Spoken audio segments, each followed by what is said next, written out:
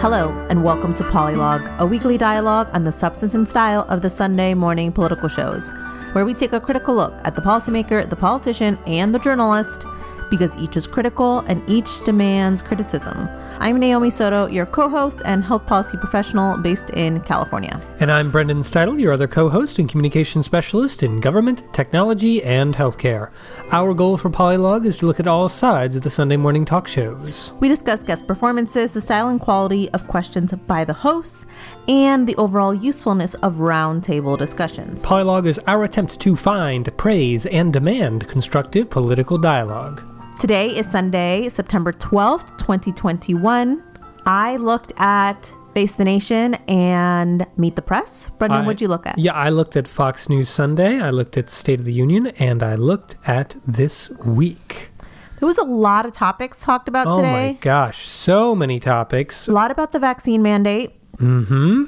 Also quite a bit about infrastructure. And the reconciliation bill. Yeah, more specifically the reconciliation bill. But there was also talk about September 11th and marking 20 years. The anniversary. Mm-hmm. Yeah, there was quite a bit of talk about that. And some other topics. For example, I've got to give a shout out to This Week for having a really good, well-reported segment at the end of their episode talking about the California recall election. We care a lot about that. But as the piece explained, it's something that all Democrats should be worried about because a potential Republican governor could be installed with a minority of the vote who would have the ability to appoint Republican senators if anything should happen to our two remaining ones, one of which is very old. That's true. And, well, this is kind of a side note for our audience, but Brendan and I have lived in California for a long time, but we're not native Californians. So we have really interesting hot takes on things like the California recall. Mm-hmm. But always interesting when East Coast media actually gets California politics right. I just want to say that back in high school... Brendan? Yes. I think it was the first political column I had in high school, which I started in the high school newspaper, was called, it was headlined, "There is no room for recall in a republic."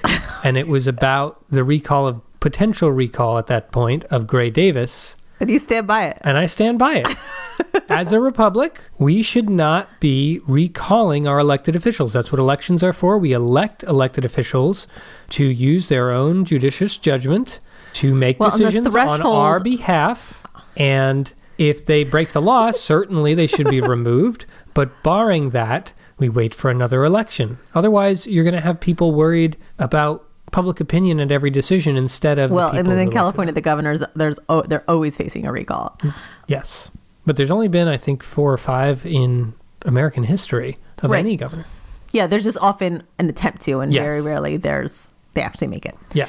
Wow, that was quite the segue, but none of it surprised me. Well, you should remember that article. No, I remember the article. None of it surprises me that you're bringing it up in our podcast like 20 years later is what I'm saying. So let's get to quality questionable. The recall did not make the cut. That's why I had to mention it there. You see, I slyly brought it in. Very subtle. As in not subtle at all. So Naomi, why don't you talk about something then? What was of high quality or questionable quality today? So I had something happen that hasn't happened ever in the last year and a half that we've been covering the pandemic. I intensely disagreed with Dr. Scott Gottlieb on Face the Nation. Whoa. I know. It was hard for me too. So Dr. Gottlieb was on... and Margaret Brennan was back. It's her first Sunday back after her 3-month maternity leave. And she returns with... the show, including her name now. It's now Face the Nation with Margaret Brennan. And she is chief foreign correspondent. Exactly. Which is interesting because I imagine she's based in D.C., so I don't know. I know, how but you she can covers do a lot that. of... But she had a conversation with him about the new vaccine mandate that President Biden has put out. And I disagree with Dr. Gottlieb. Take a listen. There's 2 clips here, and we'll just play them back to back. Look, states can mandate vaccines. Federal government has never done something like this before outside of the U.S. military. The Republican governor of Arkansas is on TV today saying this is going to backfire. He's trying to convince his constituents to take the vaccine, and because the federal government's telling them to, He says it's going to be even harder. Practically speaking, does this mandate make sense? I think the downside of this mandate in terms of hardening positions and taking something that was subtly political and making it overtly political could outweigh any of the benefits that we hope to achieve. If you look at where we are right now, 75% of adults over the age of 18 have had at least one dose of the vaccine. Most of them will complete the series. That's a very high number of people vaccinated, owing to the good work of the Biden administration. We're not going to get above 90%. We don't even really reach 90% with childhood immunizations, which are mandated. So we're going to get somewhere between 80 and 90%. I would state that we would have gotten to 80% just on our current trajectory in short order. Perhaps with a mandate on small businesses, eventually you get to something akin to 85%, but it's going to be slow because this is going to get litigated. It takes OSHA time to implement regulations. You'll have to put in place guidance, give businesses a grace period, and then figure out what the enforcement mechanism is going to be. And in the near term, a lot of businesses that might have mandated vaccines are now going to sit on their hands and say, I'm going to wait for OSHA to tell me just how to do it and give me more political cover. So in the near term, you could actually discourage some vaccination. So I think a lot of businesses are going to opt to try to force workers to get vaccinated if, in fact, this ever goes into effect. But again, we're looking at a very long timeline here. Excuse me? Many already were, right? Many were, exactly. Many businesses are, and I think that the federal government's action to require federal employees to get vaccinated, which is probably well within their purview to do that and a function of federal readiness, that gives plenty of political cover for more businesses, more private sector businesses to start to implement their own mandates. So I don't think we had to reach down to the level of small businesses with 100 or more employees and put a federal requirement on them. I don't think the federal government should be dictating this. I also don't think governors should be preventing small businesses from making these determinations on their own. We should leave these decisions to communities, local communities and businesses to make assessments on what their risk is, what their settings are, how much precautions they can put in, whether vaccine requirements are an absolute necessary to protect people in those settings. I mean, okay, Dr. Gottlieb was the former FDA commissioner under President Trump. He's probably a Republican who just happens to also be like a medical expert who we agreed a lot with during the past 18 months. But, and I get it, like mandates and conservatism don't jive. I get that. But at the same time, he's talked so much about how long it's taking for people to be vaccinated. He's talked so much about, why more people need to be vaccinated, like the risk for vulnerable people, risk mitigation. Like he's been on point for so long that I kind of don't understand, or I was surprised that he would be willing to take a slow route to get to that 80 to 90% vaccination rate, which should be the target. And the other thing I think is like very convenient here is that they're not talking specific states. There are certain states in this country that have much lower vaccination rates than others. Yes. Yeah. And so by kind of using this like nationwide numbers, like you're really kind of generalizing. Right. Where there's certain places that have like 30 to 50% vaccination rates. And I was just seeing today, there's a county, I think it's in Maine, if I'm not mistaken, that is like 96%. Right, exactly. So it does get above 90 sometimes. I think that's a really good point, Naomi. My question, too, would be, clearly the Biden administration does not have this all lined up, right? I mean, OSHA is going to take time to write the rules. As he said, I mean, those are all valid points, right? It's taking the administration a long time to roll this sort of thing out. Yeah, it's not a small thing to put into place. And it could very well discourage businesses from implementing things because they want to wait for OSHA. Those are all very valid points. But I wonder if in a world where the administration had all their ducks in line and said, this is effective, such and such a date within a week or two, whether he'd be having this same pushback. Yeah, I mean, but there's also industries that are hoping to have this clout by the federal government so they can put this mandate in. Like, we don't know where, like... Right, they might want cover for it. Exactly. So, like, I don't really know what's going to be, where the line is going to be drawn in terms of businesses or industries that want the cover or don't, or are going to wait for kind of the full OSHA rules. The other thing, too, is 100 employees is a lot of employees. Right. Like, what is it? Like, I think most businesses are under 50 employees. Yeah. Which is why they didn't kind of go with the Obamacare kind of uses the 50 employee threshold. So I was just very surprised, very frustrated. There were a couple interviews after this that I thought kind of fleshed out the Margaret Brennan later spoke with the superintendent of Miami-Dade's Unified School District, and he talked about how I think it was 13 employees have passed away in the last 4 to 5 weeks. I mean, this is not an insignificant disruption in terms of like work productivity to businesses. Like, it's just... Oh yeah, I mean, look at the numbers for police, right? They have a very dangerous job, but way more police have died of COVID in the last year than died on the job in a year where everyone was talking about more violent crime. I hadn't seen that. That's fascinating.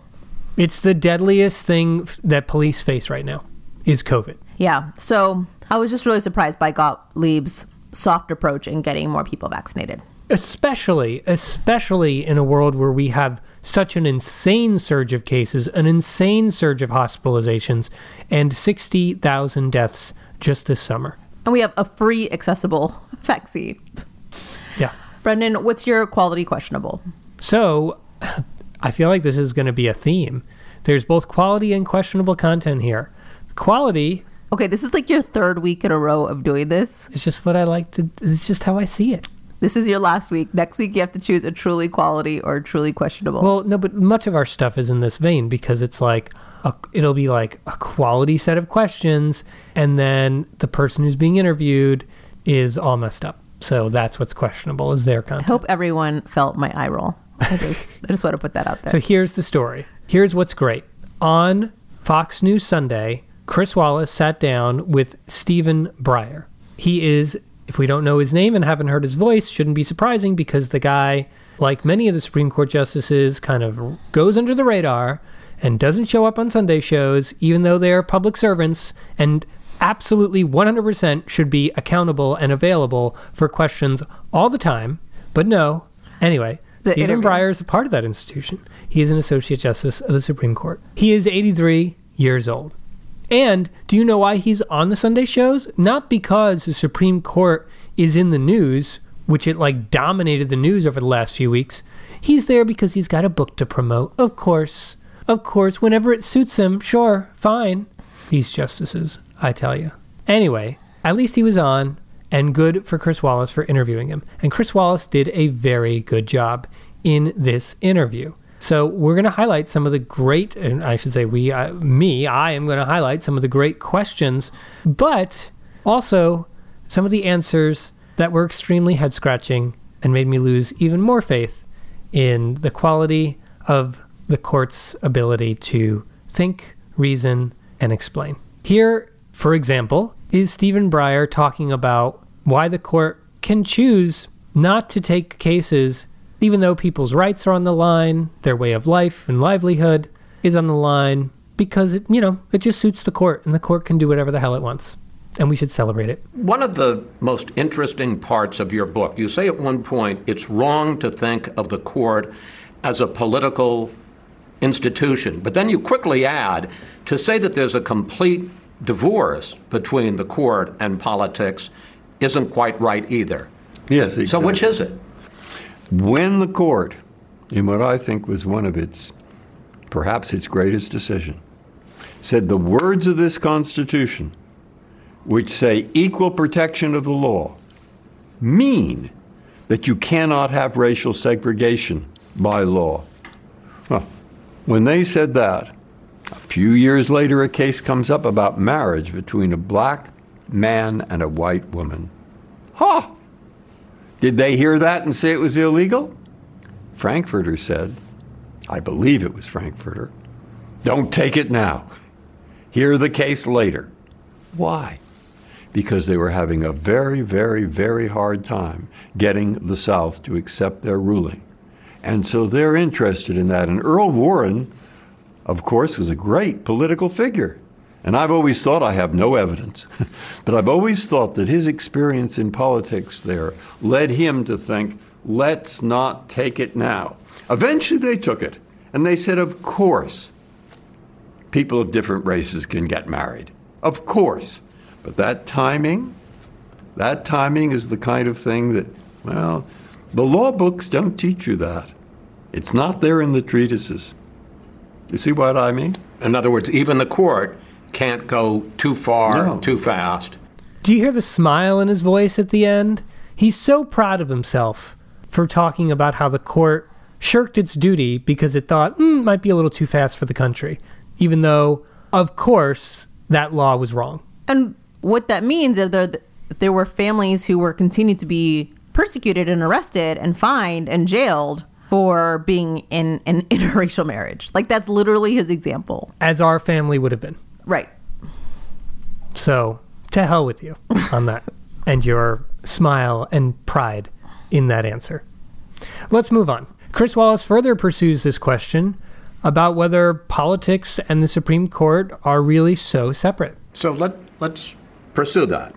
You say judges should not play politics, they should not push ideology, but they do have different jurisprudential philosophies. And I want to quote you specifically. You write, some judges emphasize text and history, some emphasize purposes and consequences.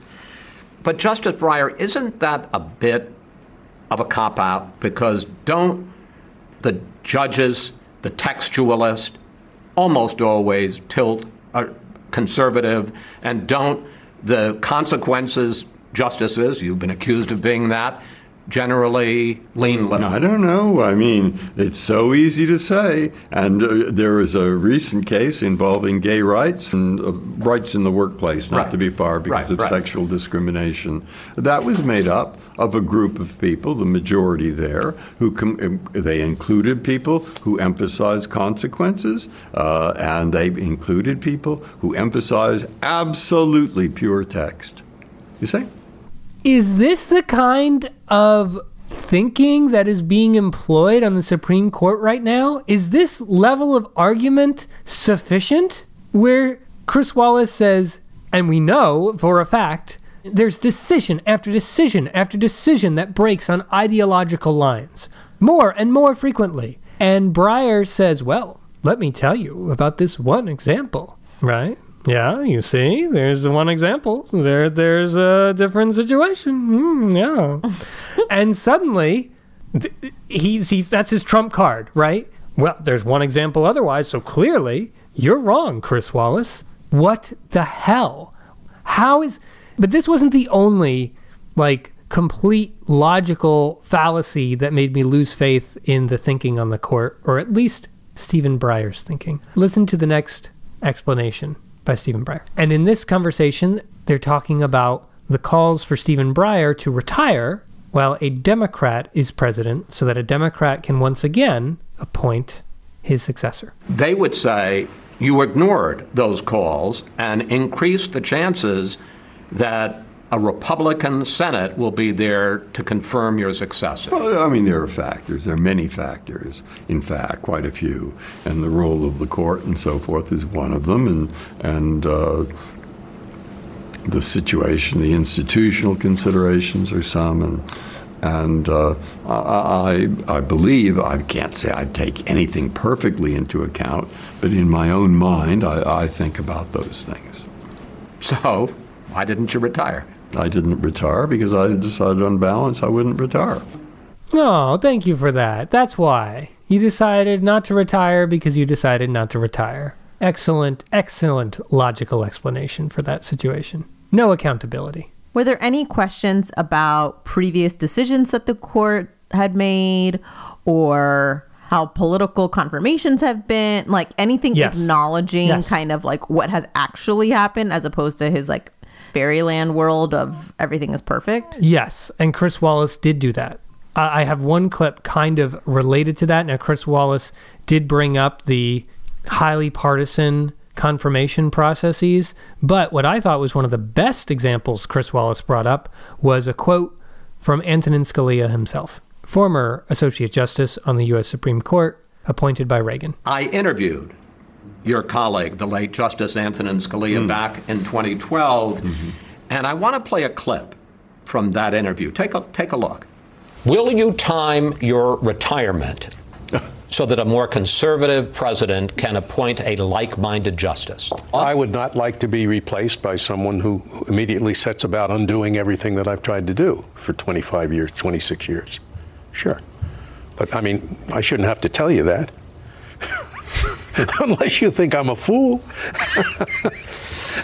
Do you agree with Scalia that a justice who is unmindful of the politics of the president who replaces him, who's unmindful of that, is a fool? I don't intend to die on the court. I don't think I'll be there forever. But I've said a few of the considerations previously, and I think. Do you think the consideration that Scalia mentioned, I don't want to be replaced by somebody who's going to undo everything that I've done?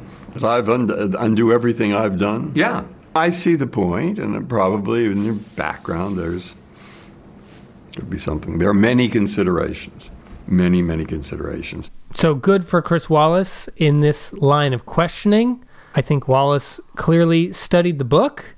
He didn't just promote it and used the quotes from the book and from others to kind of like push and prod and try to understand a little bit of the thinking behind Stephen Breyer and the court overall. So great work by Chris Wallace. Extremely important to have these sorts of interviews on the Sunday shows. Unconscionable that we don't see more interviews of the Supreme Court justices more regularly on the Sunday shows. But my God, maybe if we did, the Supreme Court, people would have a more realistic understanding of what the hell they do and the way they think. Who knows when the next interview will be? Might be another 5 years before we hear another Supreme Court justice on the Sunday news shows. Yep. Naomi, what is your leading segment? Actually, we've got something interesting. Yeah, so it's kind of like a throwback almost to our older or earlier shows, Brendan, when we would both watch all 5 shows or all 4 shows when we weren't doing Fox News Sunday yet. And we used to see themes or comparisons, especially when the same guest would be on multiple shows. And we were kind of just briefly discussing kind of our, early ideas. And we realized we both had things we wanted to say about an interview with Vivek Murthy, who is the U.S. Surgeon General. He was on Meet the Press. And also, what was he on for you? He was on State of the Union. Right. And Joe Manchin was on both of those shows as well. So we thought it might be interesting to kind of do almost like a show and tell to each other about what we saw in those 2 interviews with those same guests. Well, and in particular for me, where I had started kind of like framing my discussion of these 2 interviews was around Dana Bash, who I thought did an excellent job interviewing both of these individuals. Yeah, similarly, I thought Chuck Todd was very strong in the interviews too. So who would you like to begin with, Murthy or Manchin? Brendan, let's start with the conversations and interviews about COVID and look at the interview with Vivek Murthy. Sounds great. So I thought Chuck Todd did a pretty good job in this interview. Right off the bat, you kind of could tell that this was going to be a pretty strong interview. And he starts by asking the Surgeon General what was with the about face with President Biden's mandate on getting the vaccine, where before it seemed like he wasn't ever going to do that. I want to start with basically before he even took the oath of office, President Biden was very skeptical, said there wouldn't be a mandate, said he didn't think the federal government would get involved in mandates, there shouldn't be mandates, etc. Now he's changed his mind. Why? Well, Chuck, from the beginning, the president and all of us have said we've got to use every lever we have in order to fight this pandemic. And that's what you see happening right now. Over the last several months, we've been working hard to get vaccines out to the public, partnering with the private sector, using every power the government has. And now in the face of Delta, we've got to move to the next phase of that response. And that involves focusing not just on expanding the vaccination effort through a combination of mandates and access, but it also involves focusing on increasing our testing capacity, shoring up our healthcare systems, which are really struggling in the face of this Delta variant. Well, it's a strong question, not the strongest answer here from the Surgeon General, but I felt like Dr. Murthy could have just said, we thought more people would take the vaccines. Like, we were wrong on how quickly Americans would act on this. Yeah. Like, just be honest. Yeah. Like, why not just say, like, we're to blame? Americans are to blame. I really, really dislike Murthy's entire kind of style of talking smoothly and sounding like a clipped press release. And it's like, just answer the question honestly. That's kind of half of your job as a Surgeon General, is to communicate to the public. And if you can't be honest about your decisions and why you're making them, then you shouldn't be in the job. His answer, oh, well, Biden always said we would use all levers. What do you mean use all levers? There's plenty of things you're not doing now. Are you saying you're going to do them? There's plenty of things that you haven't done until now. Right. Why was there a delay? You could, and things that you could have done before. Right. They were levers then. You didn't use them. Why? Like, this answer is totally unacceptable because it says nothing at all. You know, there's another example of that right here where Dana Bash, and I do want to celebrate her questioning here, because this is exactly the type of questioning we said had been missing in previous weeks when it came to administration officials, the type of questioning that demands why they're not going further in reaching their goals. Remember, we were talking about this as it related to abortion rights and why the federal government wasn't doing more. I think it was actually Dana Bash who seemed to be accepting of kind of the first answer rather than going deeper and deeper. But here she's doing that. Take a listen to her question to Murthy on why this decision wasn't made earlier. So if these work, and this is what we've got to do, as you said, why not listen to what public health experts have been saying for a long time, which is that these mandates should have been in place a while ago. In fact, almost 60,000 Americans have died from COVID-19 just this summer. So if you were going to do it, should you have done it sooner? Well, then I think that the aggressive actions of earlier this week that the president announced are not the only set of aggressive actions that we've taken in the administration. We've been working extraordinarily hard to vaccinate people. And not only that, well, we've made progress. 200 million people, Dana, have gotten at least one shot of the vaccine. And that's one of the reasons why we've actually saved many lives and many hospitalizations. Now, with Delta, which was a new twist, if you will, a new curveball, it has required us to take another set of actions, and that's what you heard the president announce.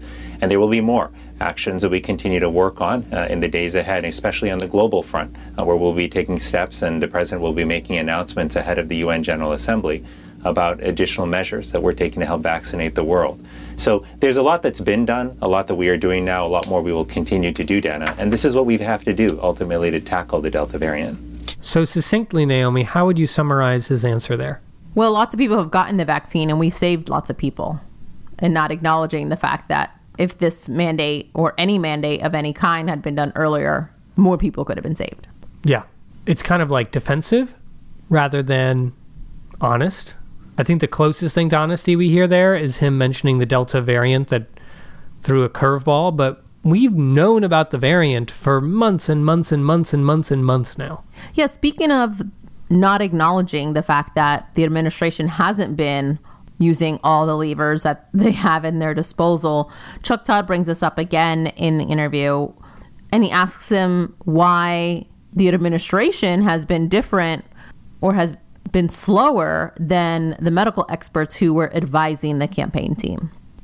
When you were part of the campaign during 2020, you were part of a team that emphasized we need a full response here. It's not just a vaccination approach. We've got to get testing and contact tracing going. It does feel as if the approach in the last 8 months has been it's vaccines or bust. Now there's a new effort to enhance testing, but where was this the first 8 or 9 months? Because it does feel as if everything was focused on the vaccine. And I get it. It's the simplest way out, but it's not the only one. And we've got a mass divide in this country that's only gotten worse. Well, Chuck, you're absolutely right that there has to be a multi-pronged strategy to address this pandemic. And we've actually been talking about that from the beginning. Vaccines are certainly the backbone of that effort. But we know that other mitigation measures like masking and distancing are important. We know that testing is a critical part of the response infrastructure. And we know that shoring up and strengthening our healthcare system so we can take care of those who are sick is essential too.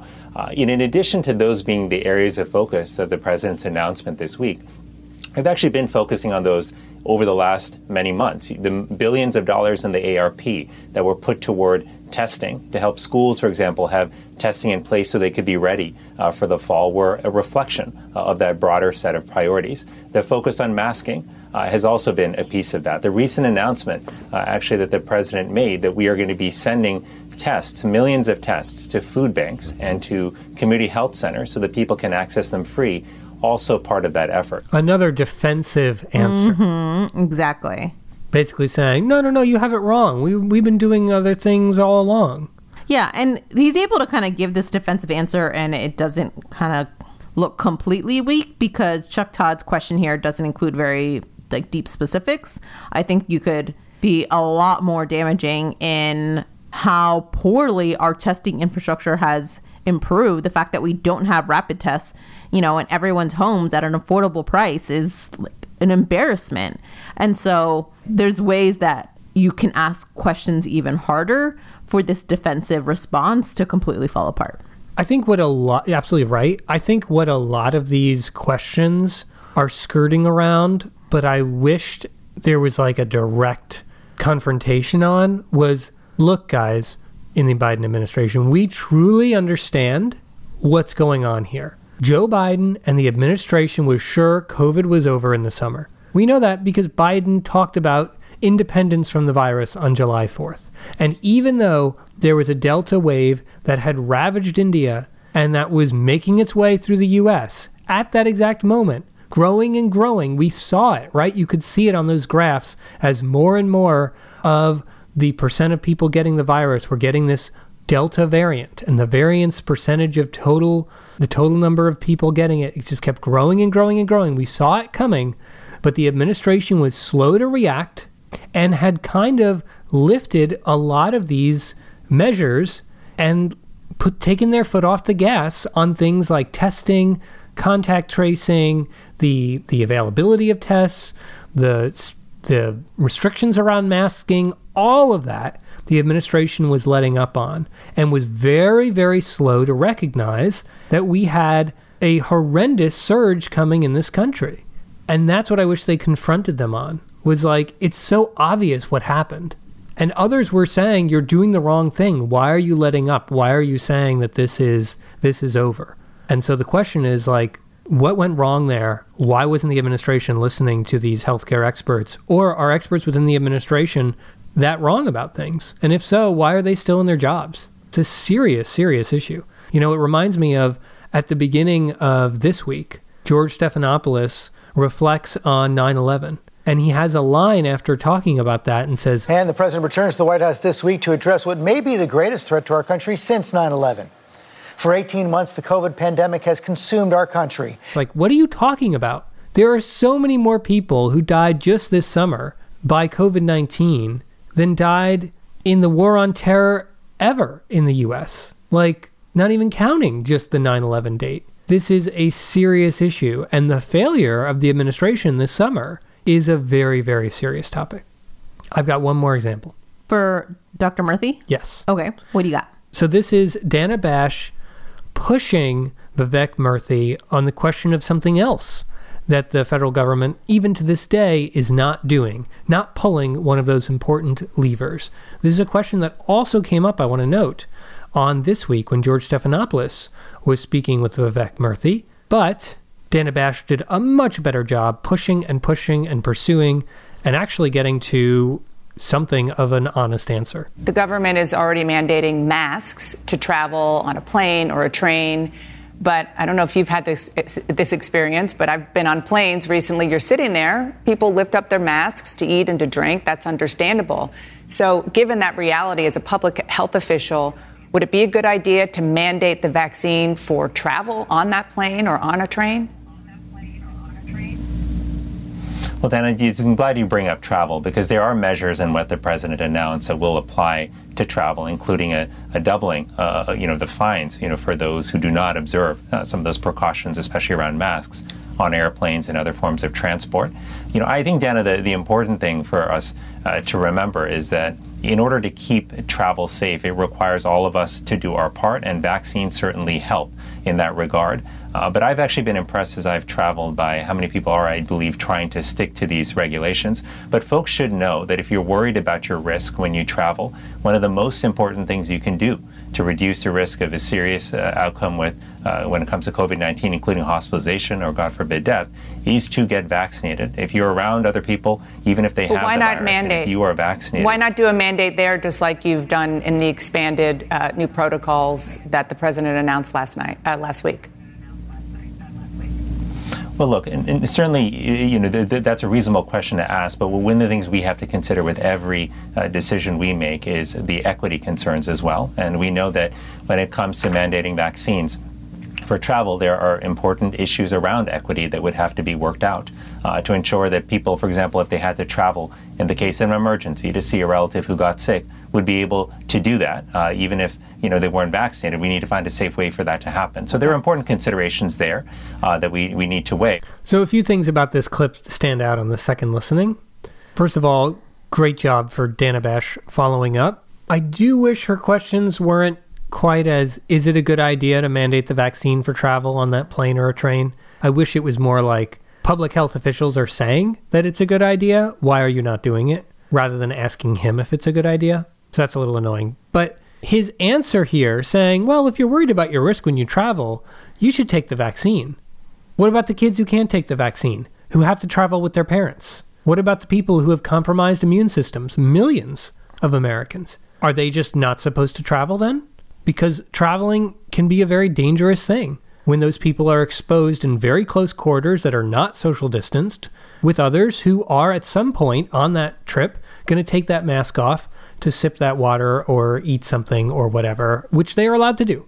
And finally, I do think that Murthy's providing a real answer here about equity issues, and they haven't figured that stuff out. But is that like a sufficient answer to you? If someone has to travel because another relative is sick and doesn't have the vaccine, then we've got to make sure that people who are unvaccinated can travel? It's just it's weird logic. Like, make these travel spaces as safe as possible. Like, right. Period. And that person who's unvaccinated, if they want to travel and they get vaccinated, then it'll be safer for them. Like, right. I don't understand how you can accept not safe.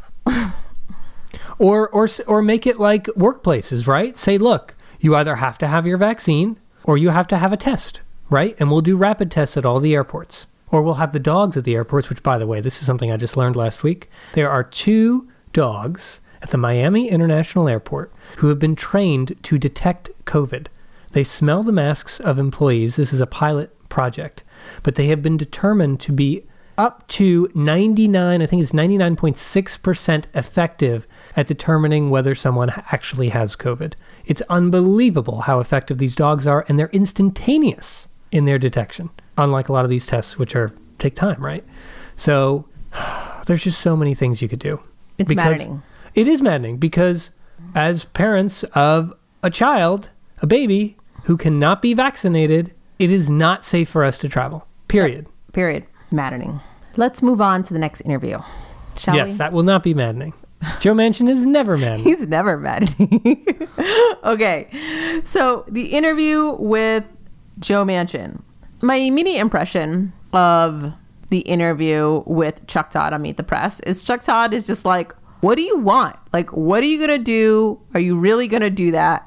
Really? Like, that's how you could kind of summarize Chuck Todd's questions. And he's tired of being jerked around by this guy. Like Joe Manchin jerks everyone around. Yeah. The first question I thought was interesting, where Chuck Todd uses a clip from Nancy Pelosi, Speaker of the House, Nancy Pelosi, and pretty much says, listen, you're not happy with this. What are you going to cut? What are you going to ask them to cut? Let me start. My first question, and actually, I'm going to cede to the Speaker of the House. Take a listen to what she said, and I want you to respond to her.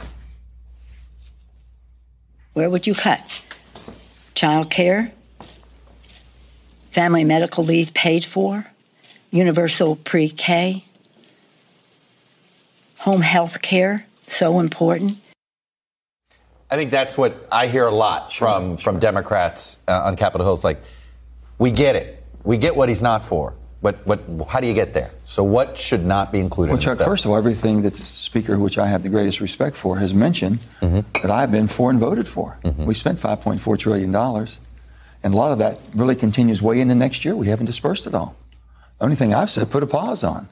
Shouldn't we basically put a pause on with all the unknowns that we have right now we're facing? Don't know where COVID's going to go. Inflation is still very high and rampant. And then on top of that, the geopolitical unrest that we have going on, we might be challenged there. Don't you think we ought to be prepared for that? Since we don't have the emergency that we had with the American Rescue Plan when the president first came in and we passed? I love it how he's like, yeah, these are important, but let's not do anything about them. Not a thing. What? Because, the Democrats have this extremely small window of having any power to do anything. But let's just put a pause on it. And wait till it's like closer to the election. Yeah, that's gonna be better. What? He lives on the timeline and planet of Justice Breyer, pretty much. Well, so speaking of that, Dana Bash just pursued Joe Manchin to nail him down. I have example after example of this. It's just like there's so many great examples. I want to just play them all for you, but let's take a look at her question about, kind of as you mentioned, Naomi, timeline. Vulnerability that we have, Dana, right now, we don't know what happened with this COVID. It's awful coming back the way it is with a vengeance. We don't know about inflation. We know it's running rampant right now. I can tell you in West Virginia, inflation's running rampant. And on top of that, the challenges we're going to have, geopolitical challenges. Shouldn't we be prepared? So I want to ask you about a lot of that, but are you saying it's the price tag, it's the timeline? Both. It's the urgency. Do we have the urgency to do what they're wanting to do in such a quick period of time? But can you be specific? Okay, let's talk about the dollar sign. Yeah. Do you have a specific number in mind? Here's a number you should be getting to. First of all, I have agreed to get on to the reconciliation because that's the time for us to make financial adjustments and changes. I thought the 2017 tax code and tax law, the way it was changed, was very, very, very unfair, and it was weighted to the wealthy. So what's the number? And the bottom line is what the number would be what's going to be competitive in our tax code. I believe that the corporate rate should be at 25, not 21. But what's the overall number for the budget bill? I think that you're going to have to look at it and find out what you're able to do through a reasonable, responsible way. So then how do you know that it's not 3.5? It's going to be at 1, 1.5. We don't know where it's going to be. So you think ballpark 1.5? It's not going to be at 3.5, I can assure you. Good for Dana Bash here. Yeah. This is amazing. Joe Manchin had a similar kind of answer at one point in the interview with Chuck Todd saying, like, we don't know what's going to happen. Like, what's going to happen with COVID and geopolitical state of the world and inflation. And, we need to have the resources in case any of that stuff, like, demands something of us.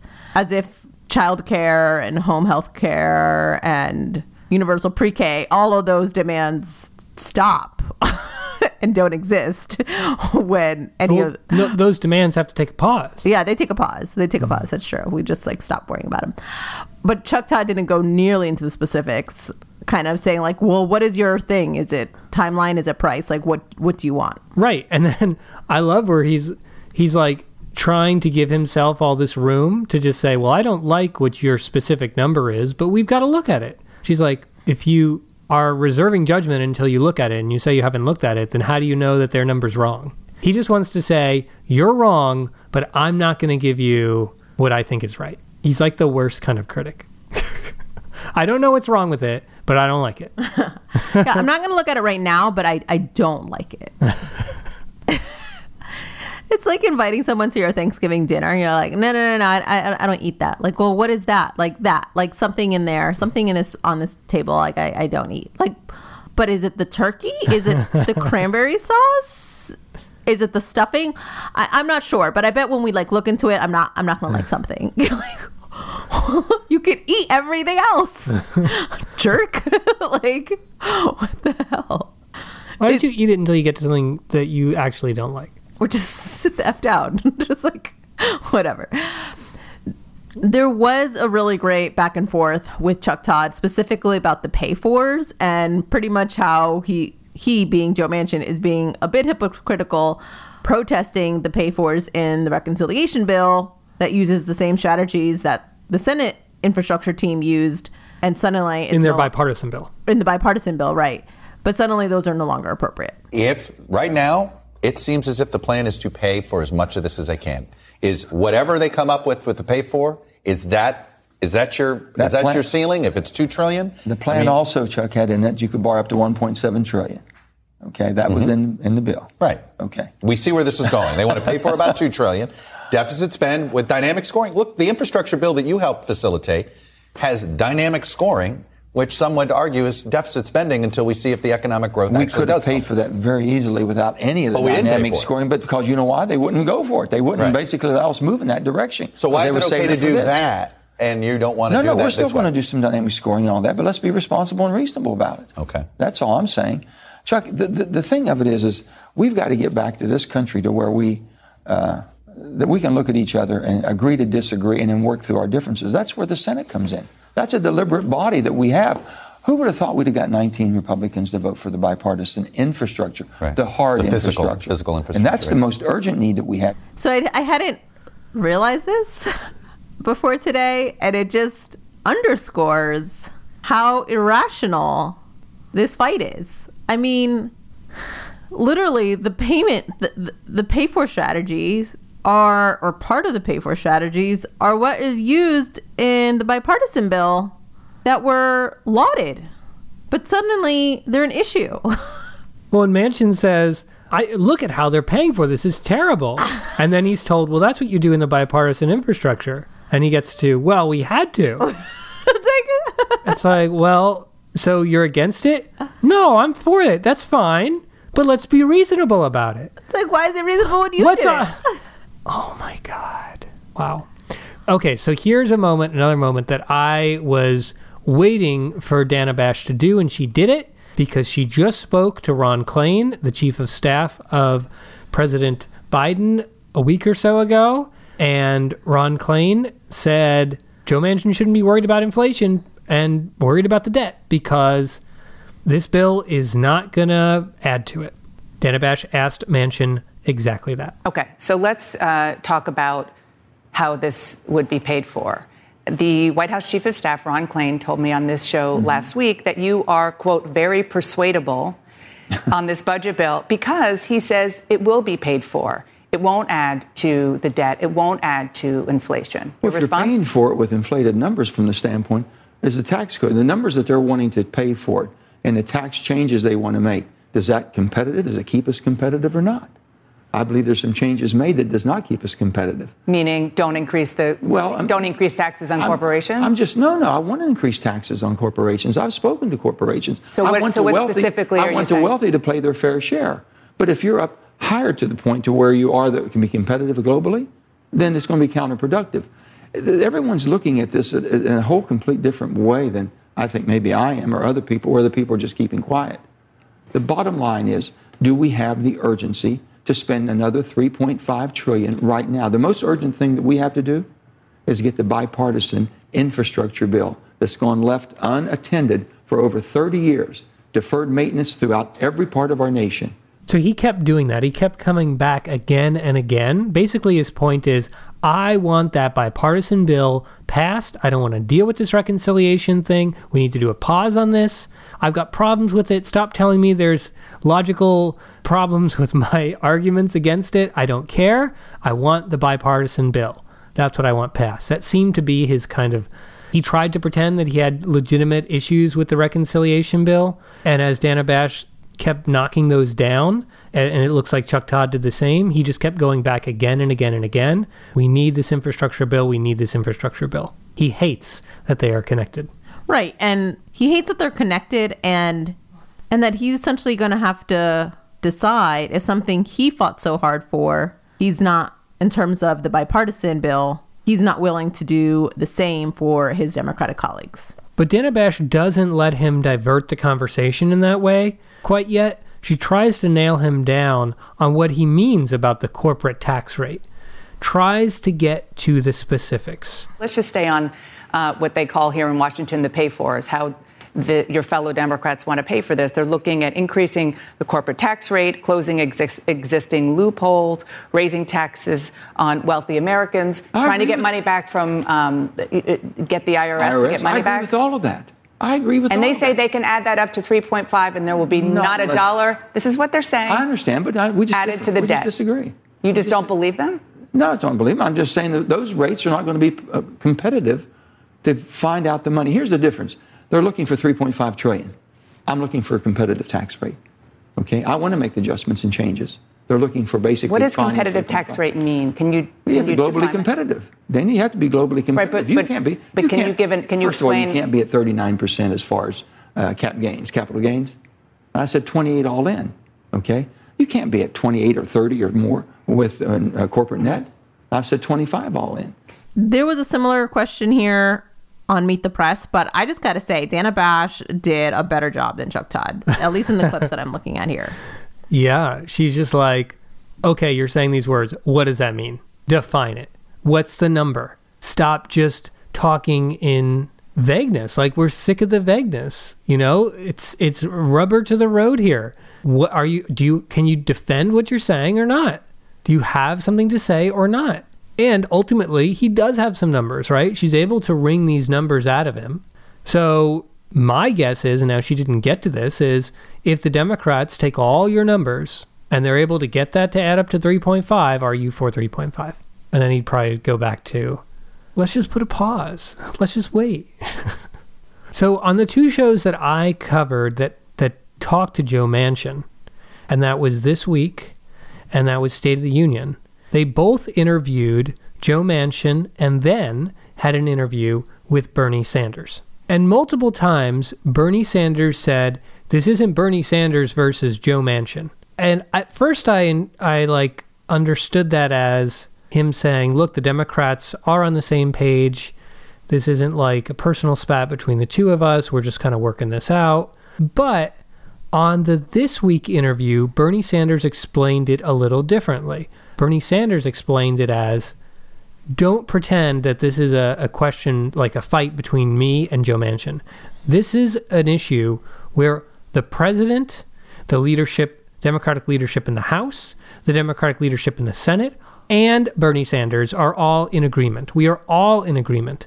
This is all of the Democrats versus Joe Manchin. That's basically what Bernie Sanders meant by that. And he went even further on This Week. Take a listen to this clip where he lays it out. But is no bill, let's say, Senator Manchin wouldn't put a timeline on it, but he's come out for about $1.5 trillion in the reconciliation bill.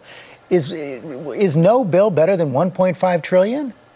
Look, what the issue is here is when you have an overwhelming majority of working families in America who want us to do that, when you got the president, when you have over 90% of the people in the House, over 90% of the senators want to do it. The real question you should be asking, is it appropriate for one person to destroy two pieces of legislation? Look, Joe Manchin has the right to get his views heard. He's a member of the United States Senate from the great state of West Virginia. He has to sit down with all of us and we'll work it out. Now, we did, as you know, we had the same exact problem in the American Rescue Plan, which to my mind was enormously successful in getting us out of the economic recession that took place as a result of COVID. So that's the line that stood out to me. The real question you should be asking is it appropriate for one person to destroy two pieces of legislation? Yeah, that's pretty damning. Yeah. I think Bernie is smart. I mean, he's on the chair of the budget committee right now, so I think he's learning a lot on how to make this not a Bernie fight, but this is something that the party has come together on. Yeah. And it's not, he's one voice in many who are pushing for this. He's not the fringe voice anymore. The fringe voice is the person who can't get on board. That's what he's trying to redefine the situation as. And multiple times Bernie said, I support the progressive members of the House who say they will not vote for the bipartisan bill until this reconciliation bill is done. So quite an interesting situation. And what I find interesting too here is that, anyone who knows us, Naomi, knows that we are not necessarily the biggest fans of Bernie Sanders. Well, I think anyone who's followed this show for a while might also gather that. Yes. Just even in terms of his questioning, his answers often are repetitive and his messaging is often repetitive, although he has become way better in recent years. But in this situation, Bernie Sanders is like a breath of fresh air compared to Joe Manchin. It's true. We have to admit it. The vagueness of Joe Manchin demands the detailed questions and follow-up that we heard from Dana Bash. And so I just give her so much credit for doing what she did. She did an amazing job in this interview. Yeah. She didn't just give him a platform to write his stupid op-eds that he writes every few weeks or every few months saying like, he has these opinion editors on freaking speed dial. Yeah. And they let him just print a bunch of vague, I'm not quite sure, I don't really know, and we need, it's so important to uphold the traditions and blah, blah, blah. It's like, it's the same thing he's written a million times with no specifics, and they just give him a platform for it, all these newspapers. And so good for Dana Bash, and in this instance, Chuck Todd, for saying, I'm not giving you a free platform to spew whatever you want. Like, you come on the show, and you're going to face tough questioning, and you're going to need to be specific, and you're going to need to have an answer. And if you don't, you're going to look like an idiot. That's exactly right. All right, Naomi. Well, a fiery episode, if I ever had one, if I ever saw one. It felt very, kind of nice to be talking about the same thing-ish back and forth. I know, I like that. See if we'll do it more. Perhaps. Well, that takes us to our dialogue challenge. I think our challenge this week would be... I would say press people for specifics. Don't let them be vague. We let vagueness, suffuse our lives and our... lives. And our conversations. And it can get very annoying. It seems very easy to be like, oh, yeah, we'll get together sometime. Or, oh, yeah. Let's get together soon. Yeah, and it's like, to hell with that. Put a date on it or don't do it. We are the planning ones of our friend circle. But if you have any specific questions for us, or even vague ones, we'll actually also welcome vague ones, but we especially like the specific questions. You are welcome to email us at podcast@polylog.com. You can tweet them at me as well at SotoNaomi _. You can tweet at me at bstidle, and you can tweet at the show at PolylogCast. Thanks, everyone, and we will talk with you next week. Bye. Bye.